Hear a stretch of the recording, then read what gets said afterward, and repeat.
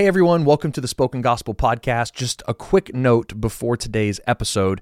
This summer, we're completing our series of introduction videos with our final season of filming, and we still need to raise about $30,000 to cover those costs, and we would love you to help us with that. And you can do that by visiting the Spoken Gospel website and clicking on Donate. And by doing that, you can contribute to bringing books like the Book of Revelation to life. And whether that's through a one-time gift or a monthly donation, your support makes all the difference in the world. So thank you so much and enjoy today's podcast.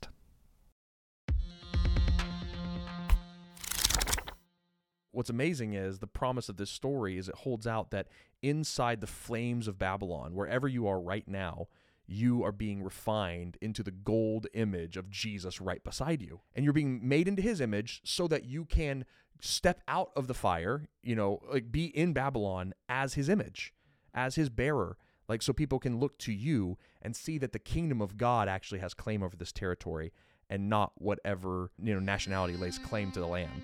Welcome to the Spoken Gospel Podcast. Spoken Gospel is a ministry that's dedicated to speaking the gospel out of every corner of Scripture. In Luke 24, Jesus told his disciples that every part of the Bible was about him. So each week, hosts David and Seth work through a passage of Scripture to see how it's all about Jesus and his good news. Let's jump in.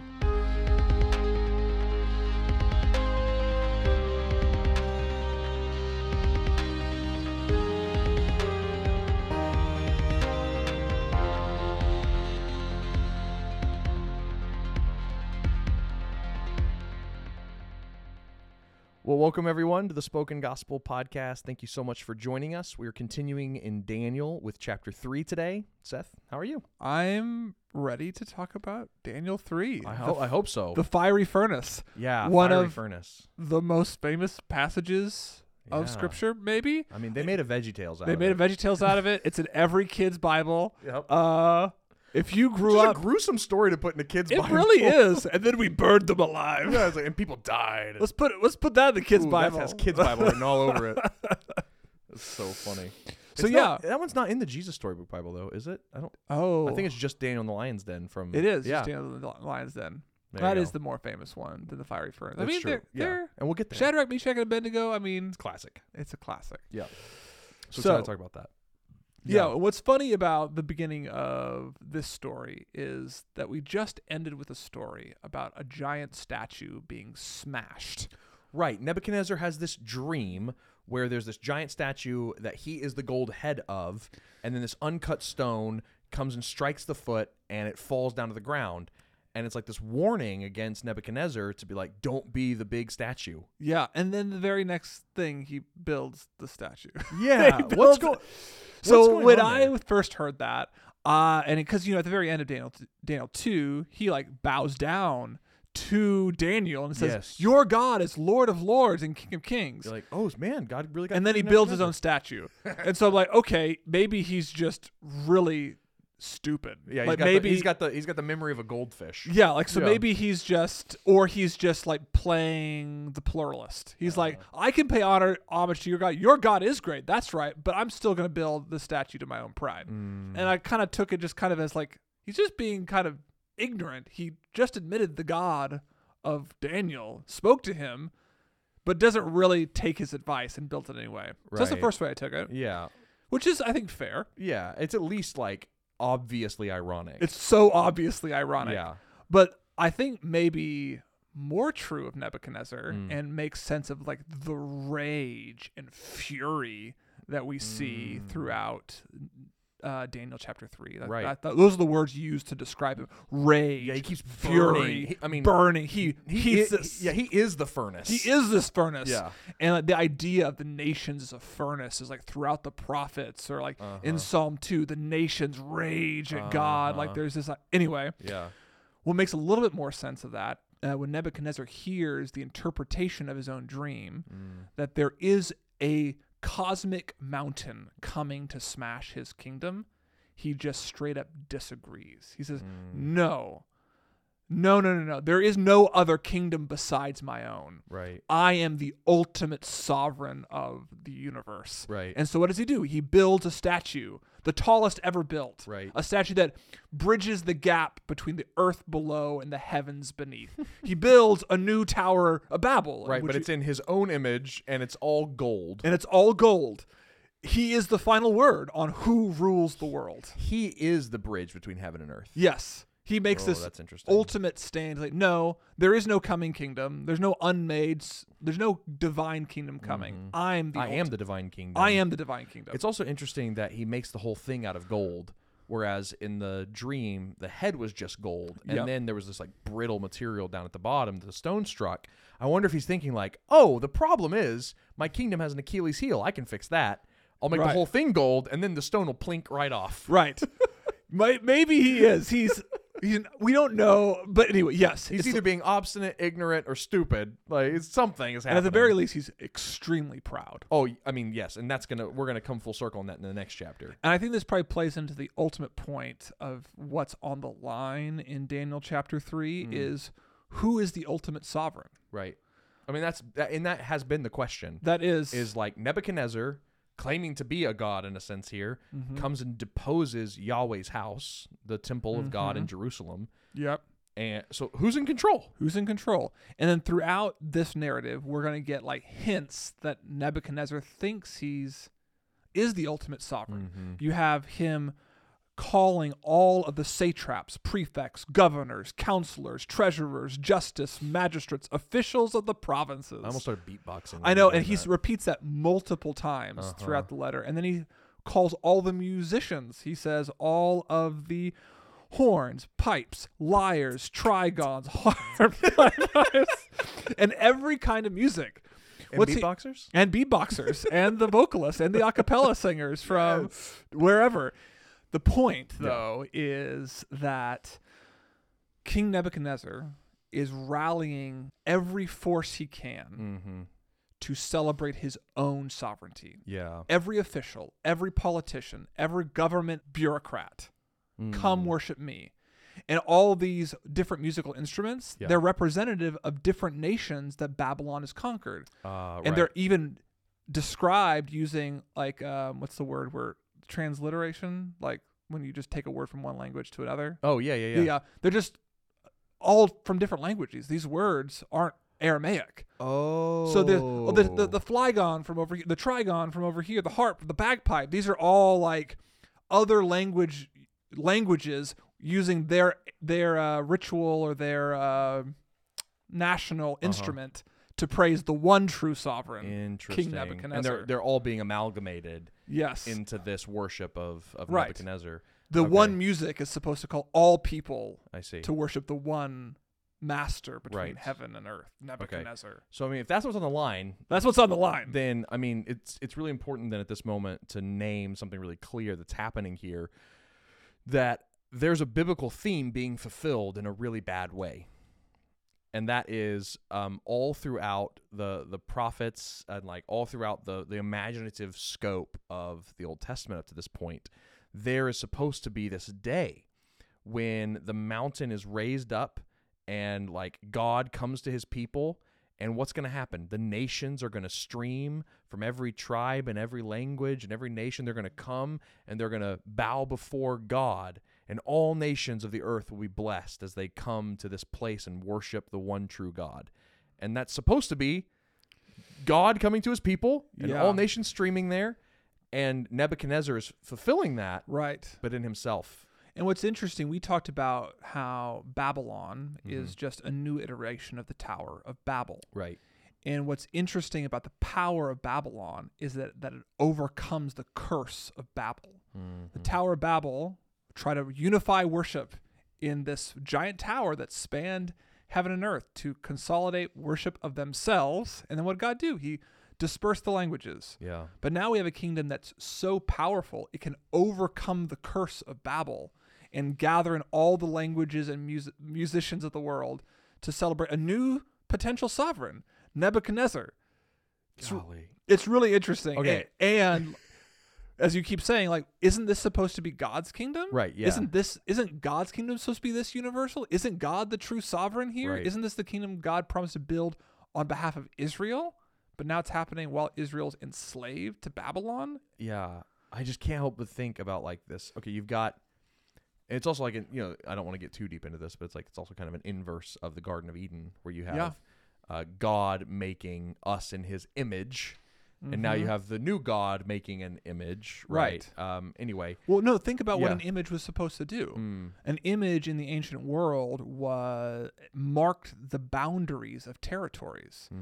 If you were a king and you conquered a nation, you placed an image of yourself there on the edge of a contested border. No, this land belongs to... whoever statue that is. Whoever statue that is. So when God creates the world and makes us in his image and tells us to go throughout all the world, He's saying, this world is mine. This whole world is mine, and as far as you go, humans, right, you represent my rule. Yeah. And so Nebuchadnezzar is trying to make the final image. That's right. He's trying to conquest the world, finish the work of the Garden of Eden, but make his image set up instead of the image of God. Yes. Yes. He's creating this anti-Eden in himself. And so I'm just thinking about like, okay, you've talked about all these categories of like this giant gold image made in the image of fallen humanity or of Babylon.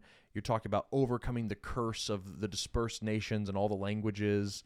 And it's like, oh, we have one kingdom rule now. We can do everything without God now. Like we are God. We don't need God. We can overcome God's curse. That's the claim of Babylon. Right. And so I'm just like, man, just pull back for a second. It just sounds like secular humanism.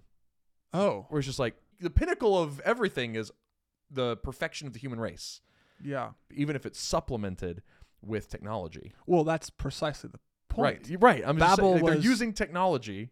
Yeah, Babel was built on technology. Yes. We haven't progressed beyond Babel. But I'm just Babylon. thinking of like Google Translate. Yeah. Right? Right. It's like, oh, we've overcome the curse of Babel. Google Translate. Did you ever watch Star Trek growing up? Oh, yeah. I watched The Next Generation all the time. Yeah. Captain Jean-Luc Picard, the best of the captains. Careful. We don't want to lose. We don't want to lose the Kirk fans. But the Universal Translator, they could speak to any language in the galaxy. Right. And there was even one episode where they couldn't speak to this language, and the whole thing was overcoming that barrier. Like the humanity had progressed beyond poverty, progressed beyond even the barriers of language. They had become the new Eden, right? The new kingdom of God, but the empire of Babylon at the same time. Yeah.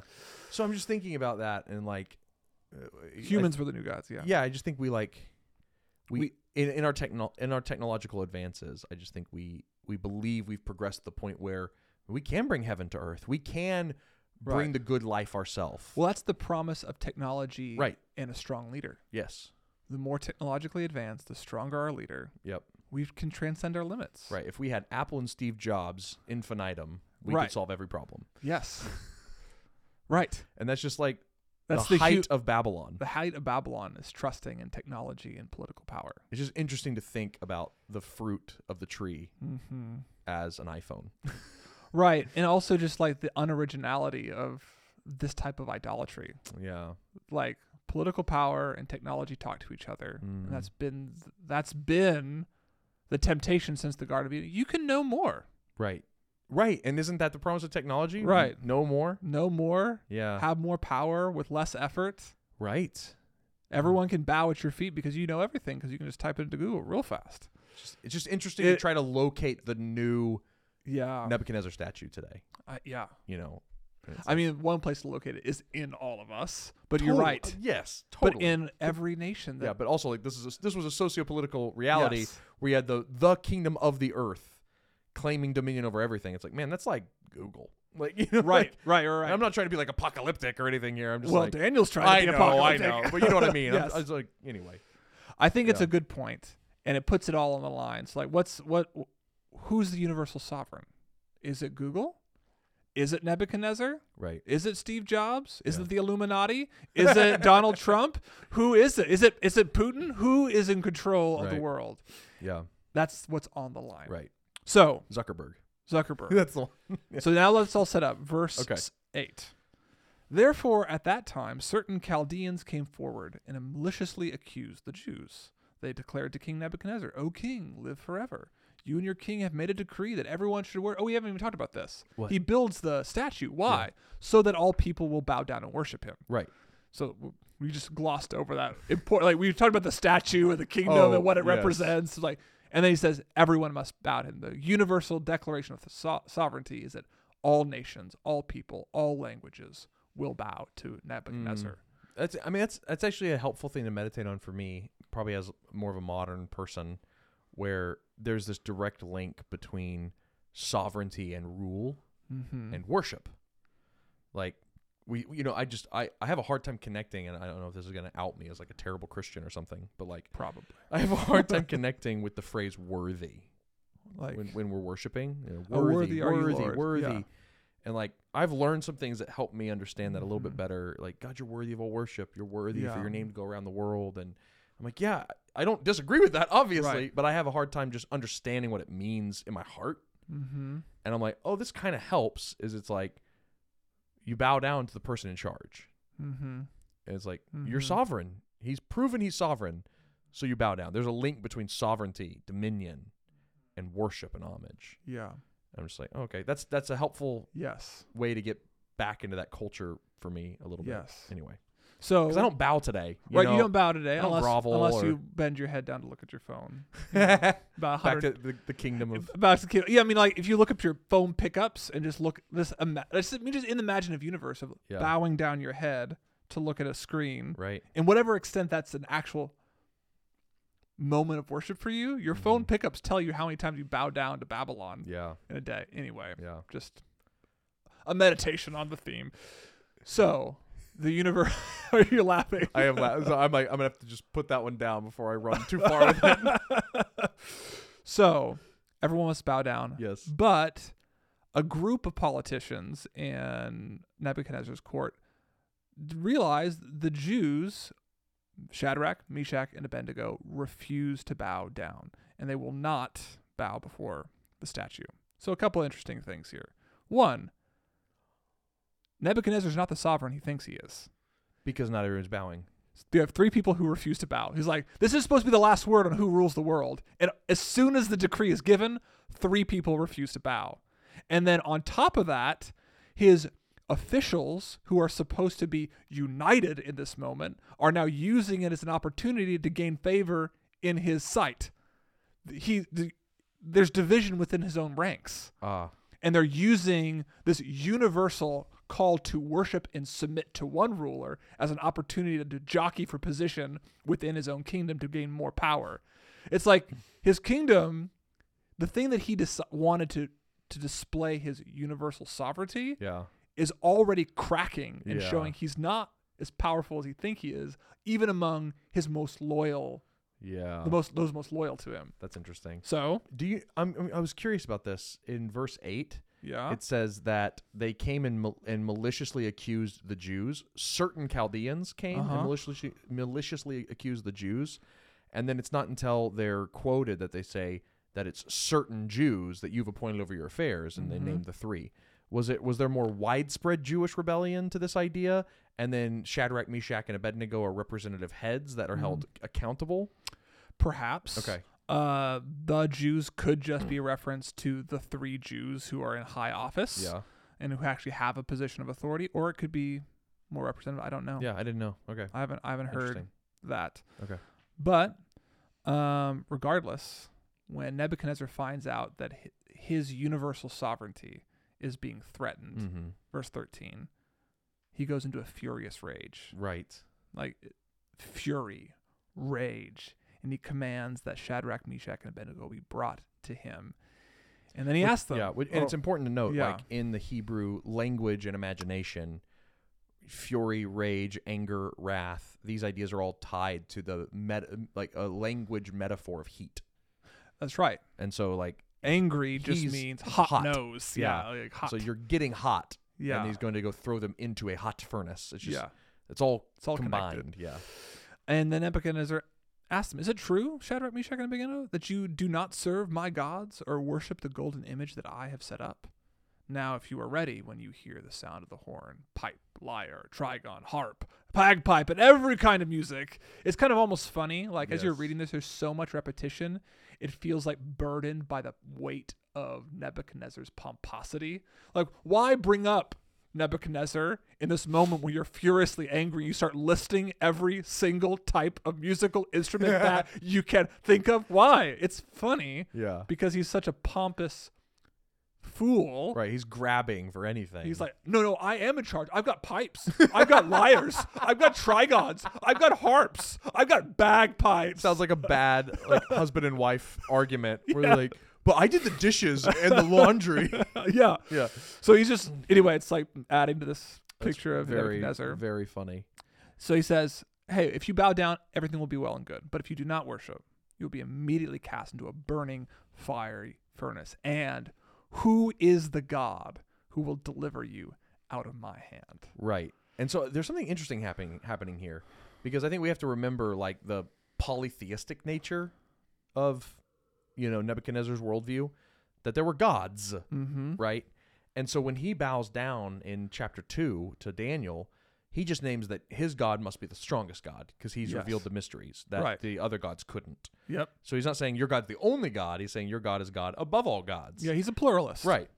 But then here he seems to switch. He's like, I'm going to make myself the God of gods. Mm-hmm.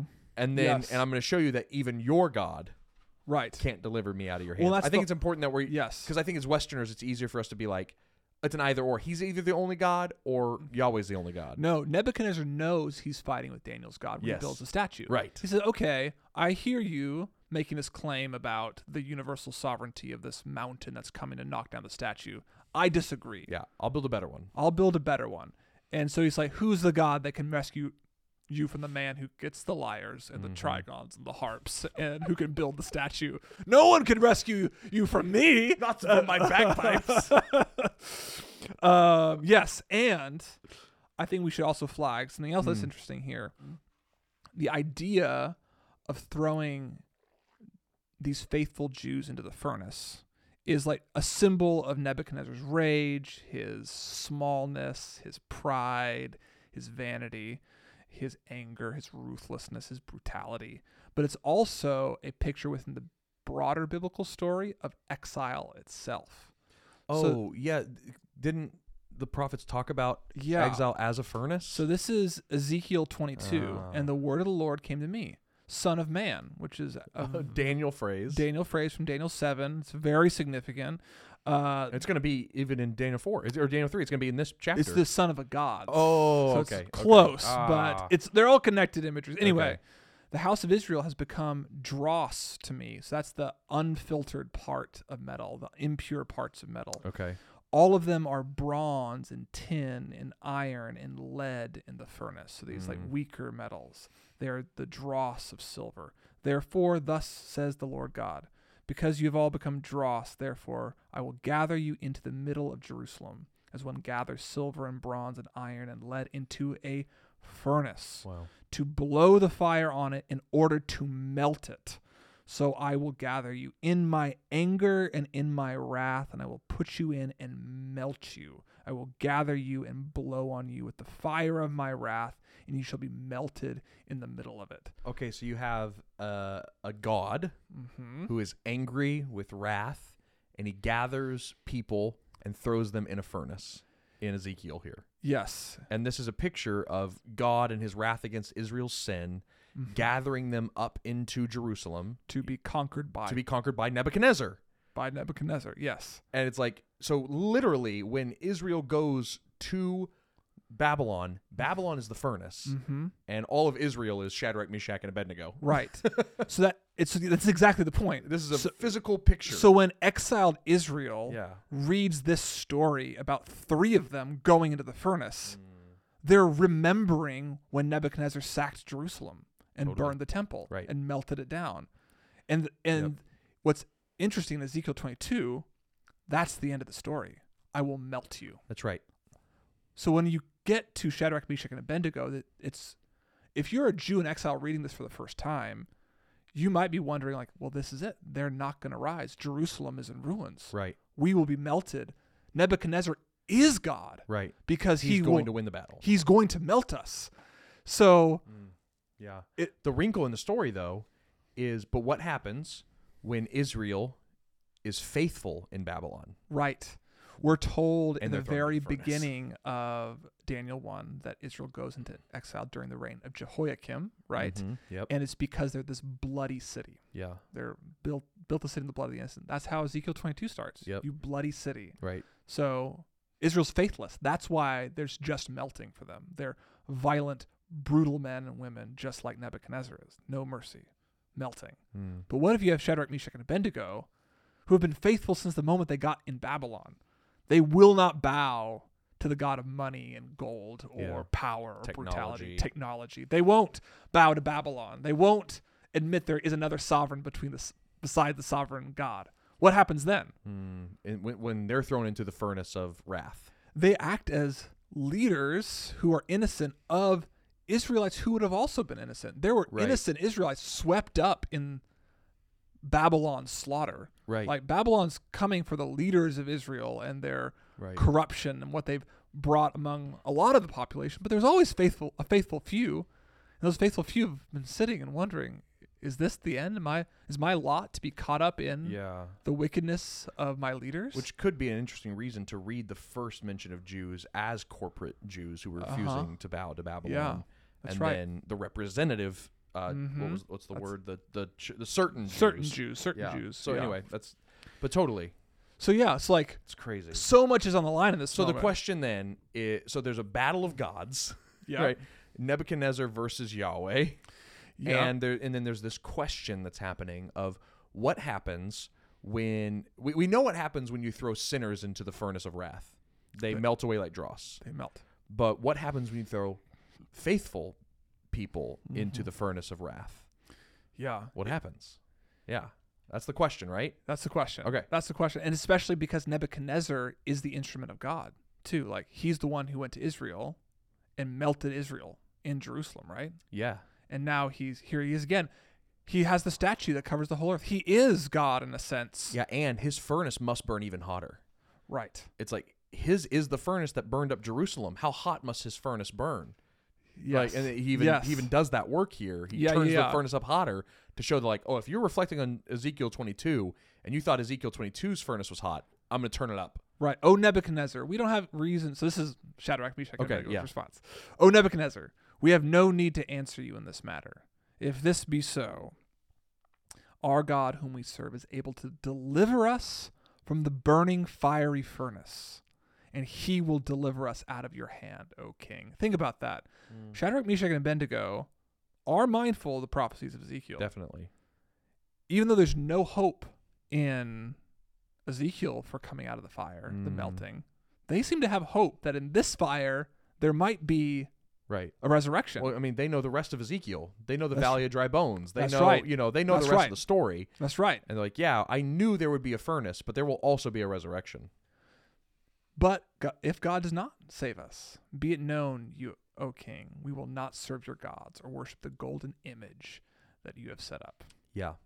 Nebuchadnezzar, filled with fury again, and the expression on his face changed against Shadrach, Meshach, and Abednego, which means I wonder if, like, he was giving them the benefit of the doubt the first time. He was angry, Right. but maybe these Chaldeans, they've been jealous from the beginning of the story, so maybe they're just up to Right. no What were you good guys again. thinking? Did you not know I had bagpipes? Right, yeah. It's like, oh no, we knew, and we're still not gonna bow. Yeah. And then he got real mad. He heated the furnace 7 times more than it was usually heated. Oh, wow. I mean, just talking about like the turning up of the furnace, like Yeah. this full and complete destruction is going Right. to come upon you. 7 is a Hebrew symbol for Yeah. completeness, fullness. Right. You can't get hotter than There's 7. no hotter furnace. When on the little dials, you know, you This have one went to- dials. this- They didn't go up to 10 in Israel. They went up to 7. Right. You know what I like? Yeah, you know what I yeah, mean? yeah. Like But his goes to 11. some of the men who are supposed to throw them into the fire dies. They're stoking the fire. Yeah, Which is that's crazy. crazy. Which This is crazy. thing, I mean, that blows my mind. I have trouble with that because Why? I'm just trying to, just from a picture standpoint, I'm like, Right. I guess if they're stoking it, feeding the fire, Mhm. are those the people who get? It says in verse 22, because the king's order was urgent and the furnace overheated, the flame of the fire killed those men who took up Shadrach, Meshach, and Abednego. And these 3 men, Shadrach, and Abednego fell, Oh. bound into the burning fiery furnace. Okay, so you have this overheating, out of control furnace. Which is a picture of Nebuchadnezzar itself, a picture of Babylon itself, right. like this Yep. inflamed, Interesting. furious, Right. idolatrous, supremely angry Yeah. being. And you have the people, the Babylonians, the Chaldeans, or whomever, taking them up there, but it's so out of control, everyone gets burned. Everyone gets licked up by these flames, and instead of being thrown into the fire, they fall in because everybody's falling in. Everybody goes into the fire. Everybody's, consumed by it. Everyone's consumed by the pride of Babylon. the Right. Pride of Babel. Even its own people. And then but you have these 3 faithful men who fall in. Yeah. And what happens to them? We know what happens to the Babylonians when they get Yeah. eaten up by the fury. They just die. Then King Nebuchadnezzar was astonished and rose up in haste. He declared to his counselors, "Didn't we cast 3 men bound into the fire?" And they said to the king, "True, O king." And he said, "But I see 4 men unbound," which is interesting. That is interesting. One of our other writers pointed out, this is the only thing that burned the fire was the Bindings. the bindings, probably metal. Oh, you think? I mean, probably like chains. Oh, yeah, I guess so. I mean, like Which would then be interesting to The think about the dross. dross in Ezekiel Yeah. 22. Like, anyway, so the only thing that melts in the fire is the Babylonian instrument of captivity, which is interesting. And they are not hurt. And the appearance of the 4th is like a son of the gods. All right. So this is the big moment. Oh, we're here. Shadrach, Meshach, and Abednego are unsinged, and a 4th man is walking in the flames. Talk to me about that, just so we can talk about this person. A son of man. Son of One like a son of man. One like Oh, a son of the gods. One like a son of the gods. One like Right. the son of the gods. What is like? What's the thought here? What's Nebuchadnezzar trying to communicate in saying one like a son of the gods? Like who? Who else can walk among the flames except a god? I think there's like that kind of like basic polytheistic worldview. There are the gods of the flames Right. and the storms. And so it's an assumption. I knew I threw 3 humans in there. Right. There's a 4th person in there, and he must be some godlike creature if he's going to walk around the fire. It could be that he was like looked different. Mm-hmm. It could have been that he was like illuminated. Right. Like we don't know. He just, whenever Nebuchadnezzar sees him, we just know that he thinks he's like one of the sons of the gods. Like he thinks he sees a demigod in the fire. That's the only category he has for what's happening inside. So who is this 4th person here in Well, the fire? I think to answer that, you have to know what happens in the rest of the story. Ooh, okay. Because, I mean, if they just walked around for a little while and then died, that might change my opinion about who this one like the son of the gods is. It was Hades. It was Hades. That's funny. So Nebuchadnezzar comes near the door and he calls out to Shadrach, Meshach, and Abednego, the servants of the Most High God, which is interesting. Most High God. Most High God, servants of the Most High God. That's a really common way for like God's anointed to be described throughout the biblical story. Oh, yes. Abraham and Moses are called servants of the Most High God. Anyway, they come out of here, and they come out of the fire. And the satraps, the prefects, the governors, and the king's counselors all gather together. All the people that he wanted gathered for his celebration, and the proof that he was the God of gods now has to hear on Nebuchadnezzar's lips that these servants of the Most High God have beaten him at his own game. They saw that the fire had not had any power over the bodies of these men. So think about, what does the fire represent? The might of Babylon. Yeah. The burning sovereignty. Yeah, that can consume anything at once. Yeah, more than likely, this was the furnace that built the statue. That's This is right. where they smelted the gold to put on the statue. Right. The center of Babylonian power has no power over the bodies of Shadrach, Meshach, and Abednego. Why? The son of man, the son of the gods. The only answer is one like the son of the gods has changed the power dynamic in Babylon. That's the answer.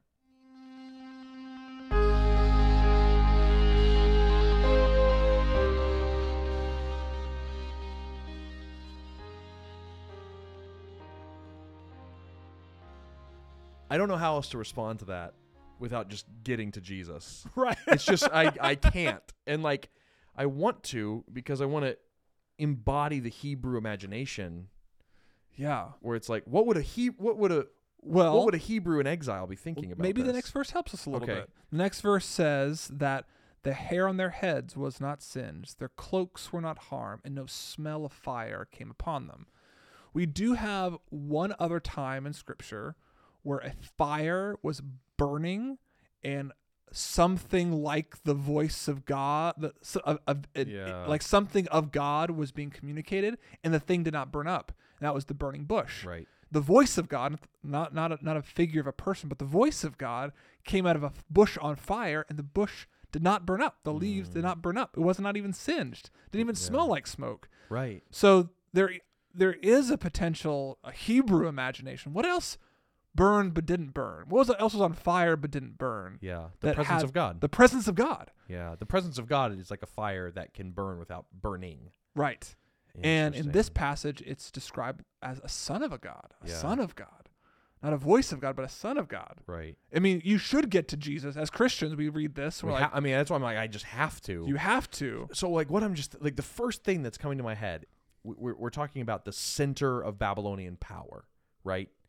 And the only thing that changes the outcome of what happens when you're thrown into the center of Babylonian power and the heat and its consuming furnace is the presence of the Son of Man, the Son of the gods in there with them. And I'm just like, man, you just talk about what's the center of, call it, I don't know if you could say capital B Babylon, talking about the almost eternal Babylon that's Satan's kingdom. Yeah. Right. What's the center of his technological power? It's the grave. Right. Like it always has been the grave. It is his single strongest weapon. Yeah. Because it takes everybody. It's the curse. I haven't thought about death as a technology before. I mean, it's an invention. Like you had humans living with the tree of life, and a technology is in a sense invented to. Well, it was the search for new knowledge, the search for a technology that brings about death. That's right. And that the technology and death are like synonymous ideas. Quest for sufficiency apart from God. Yeah. Which in a sense could be a quest for interesting. Unsanctioned technology. Anyway, and I'm just like, man, when Jesus, the Son of God, right, joins us in the furnace of the grave, Satan's ultimate weapon, the center of his power, we escape without the smell of death on us. That's just a beautiful picture. Right. Of resurrection. It's a beautiful picture of resurrection. Jesus, I think we said this earlier today, like Jesus doesn't come and put water on the furnace. Right. Yeah. You could expect that. Okay, Shadrach, Meshach, and Abednego are about to be thrown into the furnace, and if God was going to intervene, how would he do it? Right. He comes and drops kick Nebuchadnezzar and and douses the furnace with rains from heaven. A new flood comes and covers the fire and quenches it, and he gives all three of them Samson-like strength, and they kill everybody with donkey jawbones. Like that's how God would show up, right? It's like, no, what does God do? He joins them in the furnace. He joins them in exile. Yeah. He joins them in wrath. Yeah, he goes and bears the wrath with them. Yeah. Like, bears their punishment with them. Mm-hmm. It was just so interesting. He goes and suffers with his servants. Mm-hmm. It's like, we're just saying the same thing. Right. Different ways. But it's like, you do have in Jesus, you have this picture of the one who bears punishment. Yeah. The one who enters the fire, the fury, the hot anger of the nations. Of the nations that toil in vain against him from Psalm 2. Yeah. And from God himself. The true most high God against our sin, because we are, in a sense, Ezekiel 22. Mm-hmm. We are Israel deserving of final exile. We and our sin, because like the sins that Ezekiel's talking about is like injustice and defrauding people. The city of blood. City of blood. And it's just like, that's us, and we deserve to be melted down in the furnace. And Jesus joins us in that furnace. It is interesting how the wrath of God and the wrath of the nations, kind of like two separate ideas, right, are joined together in Ezekiel 22. The wrath of God against bloodthirsty Israel. Yes. But the wrath and brutality of Babylon against also innocent Israel. Like the innocent Israel who weren't committing the atrocities that their leaders were. And here again in Daniel 3, God has given Babylon power, right? Mm-hmm. Like he is the instrument by which Israel has been judged. Yep. But it's also the wrath of the nations against the innocent is also wrong. So that moment when Jesus comes to bear the wrath, he does it in two ways. Yes. He bears the wrath of the guilty leaders of Israel, who were built cities of blood and who deserved to be melted in the fire. But he also bears the unjust wrath of the nations. Rome and the Pharisees unjustly killed Jesus, and he absorbs the unjust wrath of the nations in that same moment on the cross. That's right. I haven't really good. done that kind of synthetic work of like those the wrath of the nations and the wrath of God laying on top of one another like that. Yeah. And what happens? Regardless, what happens? They walk out. Right. The exiles walk out vindicated. Yeah. Unbound. Unstained.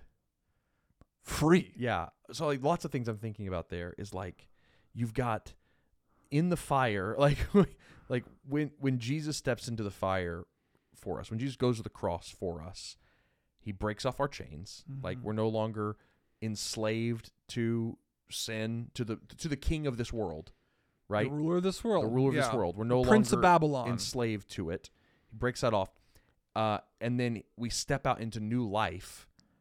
Now ruling with him, servants of the Most High God. What a high title. Yeah. And then we don't even stink of the flames, right? Like, I think like the language from Ephesians and even Revelation is so beautiful when it talks about the bride of Christ, because it talks about us being unstained and pure. It's just, I think it's so easy for me to see myself as like having escaped the furnace, but like I still smell like sin. Right. You know, it's like, man, I got out of there by the skin of my teeth. It's like, no, like we walk out of the furnace of our sin, and like because of Jesus, we're completely unstained. And ultimately that the biblical authors in the New Testament pick up on that idea, because they talk about faith being like a furnace. And what does it do? It refines you. So you come out like gold. That's how Peter talks about it in 1st and 2nd Peter. It's like the wrath of the nations of Rome purifies the people of God. Right. And what happens? You come out like gold. You come out looking like what Nebuchadnezzar tried to look like without the furnace. You are made into what? The image of God. Yeah. Jesus comes and forms himself into you like a golden statue of himself. Yeah. And you actually get the blessing that Babylon was trying to make a curse. Yeah. Go all the way back to the Garden of Eden. Yes. One of the promises of being saved by Jesus, that we were made into new creations, new images, like we were meant to be in the Garden of Eden. In the Garden of Eden, we were meant to be with God and expand his kingdom, giving honor to him and pushing out the boundaries of Eden.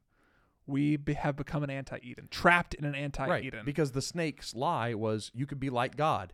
And Eve's answer should have been, I already am. Yes.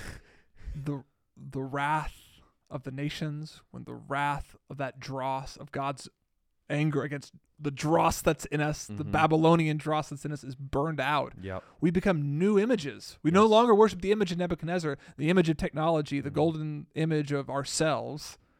We become new images. Yeah. Golden images ourselves of the true God and the ultimate sovereign of the universe. Yes. Expanding the boundaries of his kingdom, not our own. Yeah. That's so cool. And Babel's broken that way, right? Yeah, the kingdom of Babylon's broken. That is how Babylon is broken, is by these little flame refined golden statues going to every tribe, nation, and language. That's what happens in Acts 1 and 2. Yeah. Acts 1 starts off with like its own table of contents, and it's Jesus talking to his disciples about their mission to the nations. He's like, all right, you're going to start here in Jerusalem and Judea, and then you're going to go to Samaria and the ends of the earth. Yeah. And he's saying, like, we're going to start here in a new Eden, and we're going to push the boundaries of Eden out. How? Acts 2.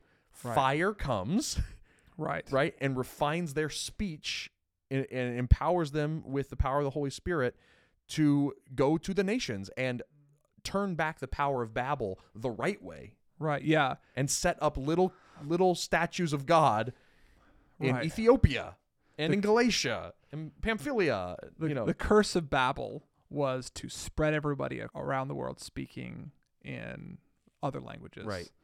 The promise of anti-Eden The promise of Babylon was to gather all the nations back together and worship the false god. Yes. But the reverse of that, the promise of Pentecost, is that all those nations can go out into all the world, spreading the gospel of the kingdom and God's universal sovereignty over all things. Yeah.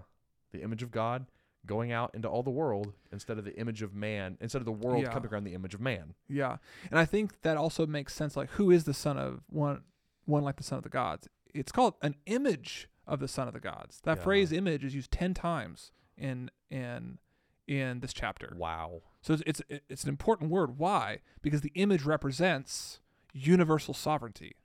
The universal sovereign was Nebuchadnezzar thought he was the universal sovereign when he built the golden statue. But there's a new image, a new universal sovereign in the flames with his people. I see. Right? That's helpful to think about. Like, that was the furnace was the thing that helped refine the gold that made the statue. Right? But in the furnace, when Jesus, the Son of God, is in there, he's able to stand in the flames without melting down, without going. He's able to be an image, right? A statue inside the furnace. There's no dross in him. No dross in him at all. Yeah, he conquers. Yeah, man, he uses the thing that Nebuchadnezzar, like the technology Nebuchadnezzar used to build his own statue, he conquers just by being in it. Yeah. There's a lot of irony there that I can't quite articulate well, but that's what's on the line in Daniel 3. That's really good news. I'm just like, okay, here's rubber meets the road moment for me. Is like, it's when I read this text, and I don't think this is wrong at all. Yeah. But the first challenge that comes to me is like, man, I want to have the faith of Shadrach, Meshach, and Abednego. And I've heard that sermon, and I don't think it's a bad sermon. No. I don't think that's a wrong thing to take away from this. You should be able to stand up to Babylon and say, I would rather die. Right. Nothing wrong with that. In fact, I would say that Jesus says similar things to his apostles. Like, when you go before rulers and everything, and don't worry about what you'll say, it'll be given to you. And they say, hey, we can't serve you. We can only serve God. Very similar stuff on the line here. Yep. So I don't think that's a wrong conclusion to make. But what else is on the line here in the New Testament imagination of this passage seems to be like, you are being refined inside. You are in the furnace of Babylon right now, wherever you are. In any kingdom, any empire, you are in the furnace of Babylon. Like, that doesn't have to be before a hangman's noose or before a prison cell or whatever. You are in the furnace right now in the creative imagination of the Bible, because you are not in the final full kingdom of God. Yeah. You live in America or Mexico or Australia. They're all Babylon. Right. They're all ruled by sinful leaders and have their own problems. Yeah. And so what's amazing is the promise of this story is it holds out that inside the flames of Babylon, wherever you are right now, you are being refined into the gold image of Jesus right beside you. And the universal sovereign is in the flames with you right now, and you're being made into his image so that you can step out of the fire, be in Babylon as his image, as his bearer. Like, so people can look to you and see that the kingdom of God actually has claim over this territory, and not whatever principality, nationality lays claim to the land. Yeah. The hope is that God is with you in the flames. Yeah. God will resurrect you from them one day. Mm-hmm. And then even in Babylon, what happens at the very end of the story? Shadrach, Meshach, and Abednego are promoted. Right. They're promoted to greater position of power in Babylon to do more good for God's people. Right. And in the midst of all that, God will also give you opportunities to spread his kingdom among the people of God, within churches, within your small groups, within your families. Yeah. And I'm just like, let's finish the story too, because, if the grave is the furnace also, and Jesus joins us in the grave to bring us, and he was resurrected out of the flames just so we could be resurrected out of the grave one day. Like, we talked about how there was this time prophesied in the Bible where all nations and languages would gather together to God, and they would be with him and worship him forever. And Nebuchadnezzar was trying to create a facsimile of that in a counter Eden in Babylon. But for us, we will pass through the flames of death. We will be resurrected. We will walk out transformed without the stench of death on us, and all nations, all languages, all tribes, all people who have put their trust in the same God that Shadrach, Meshach, and Abednego did, we will all gather around the mountain of God, and we will worship him alone forever. Like, that's the end of the story. And what's amazing is Revelation does this work for us in Revelation 5. It literally quotes all of this language, and it talks about how all nations, languages will come around and worship the Lamb on the throne. And all the elders even bring musical instruments like harps to the party. And this is literally the end of the Bible, is Nebuchadnezzar's false kingdom made a reality, like his curse made a blessing. Yeah, the Empire of Babylon become the anti-Eden comes true. Eden finally comes in Jesus. Yeah. Yeah. Man, it's just such good news. Amen. Amen. Well, that's Daniel. That's Daniel 3.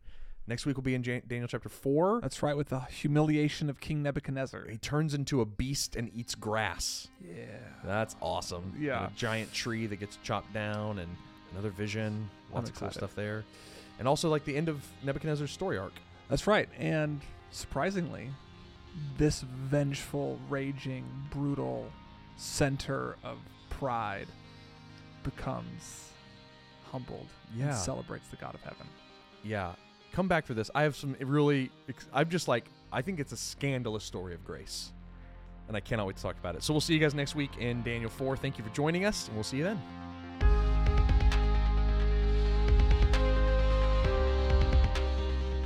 Thank you for listening to the Spoken Gospel Podcast. Spoken Gospel creates short films, devotionals, and podcasts like this one. Everything we make is free because of generous supporters like you. To see our resources, visit spokengospel.com or subscribe to our YouTube channel. Thanks for listening. See you next week.